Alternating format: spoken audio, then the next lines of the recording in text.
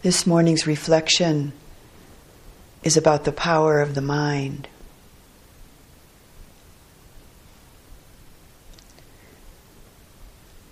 In Buddhist understanding, the mind is not considered to just be the brain.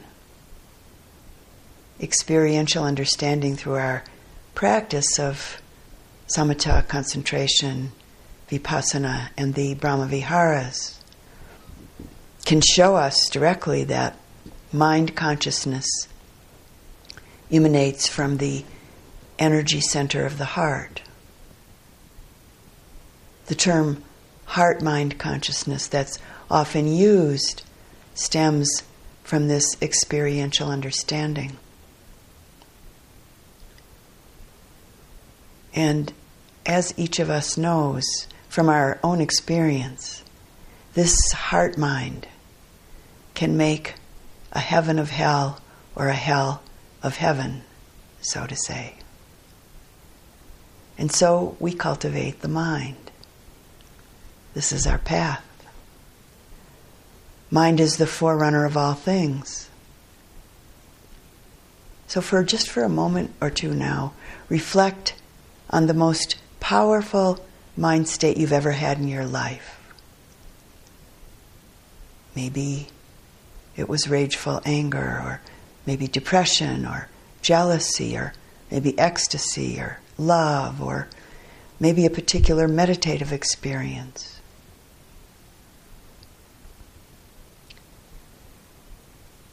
Whatever it's been, and how it really defined your world in that moment, how it transformed all of your perceptions.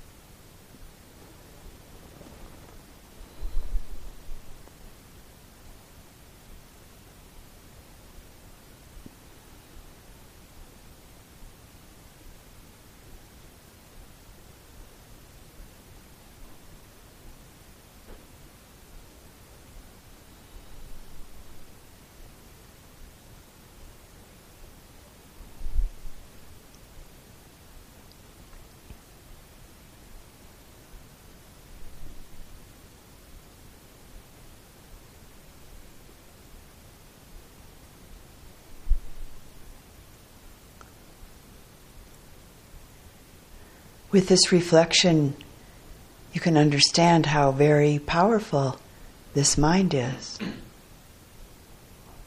You can also see how cultivating existence in the realms of a pure, wholesome, and beautiful heart-mind might be possible with this power of the mind.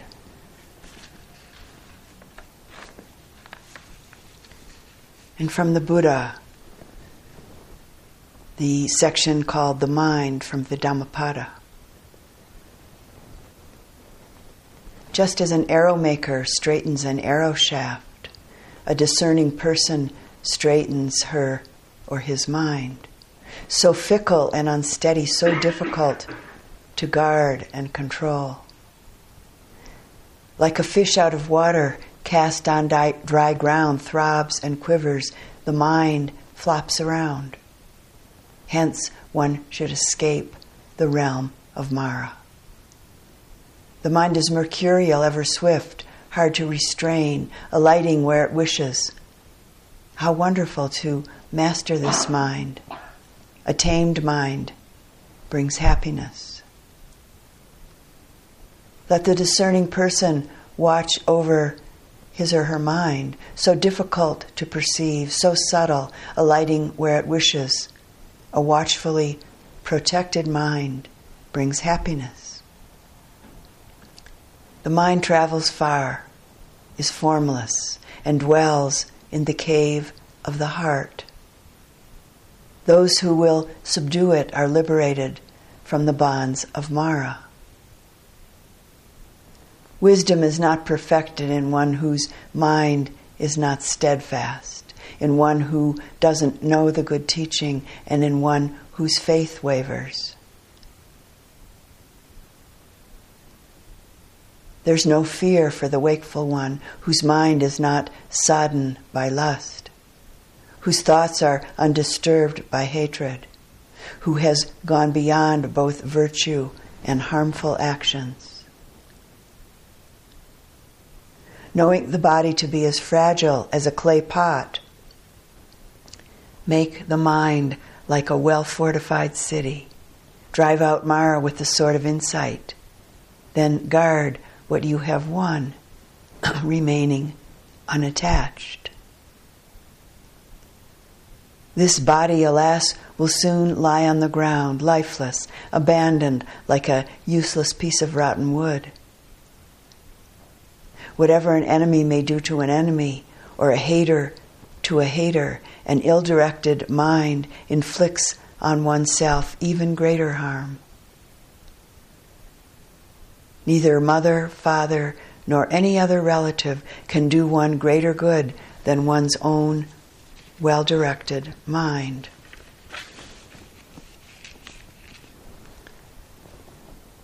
Everything has mind in the lead, has mind in the forefront, is made by mind. If one speaks or acts with a pure mind, a pure heart, happiness will follow like a shadow that never leaves.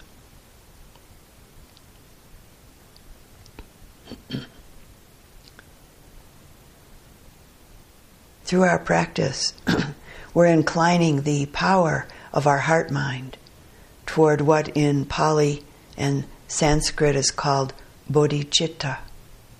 Bodhi translates as enlightened or awakened or liberated, and citta is mind. We're inclining this heart-mind towards liberation, towards the pure, wholesome, and beautiful heart-mind.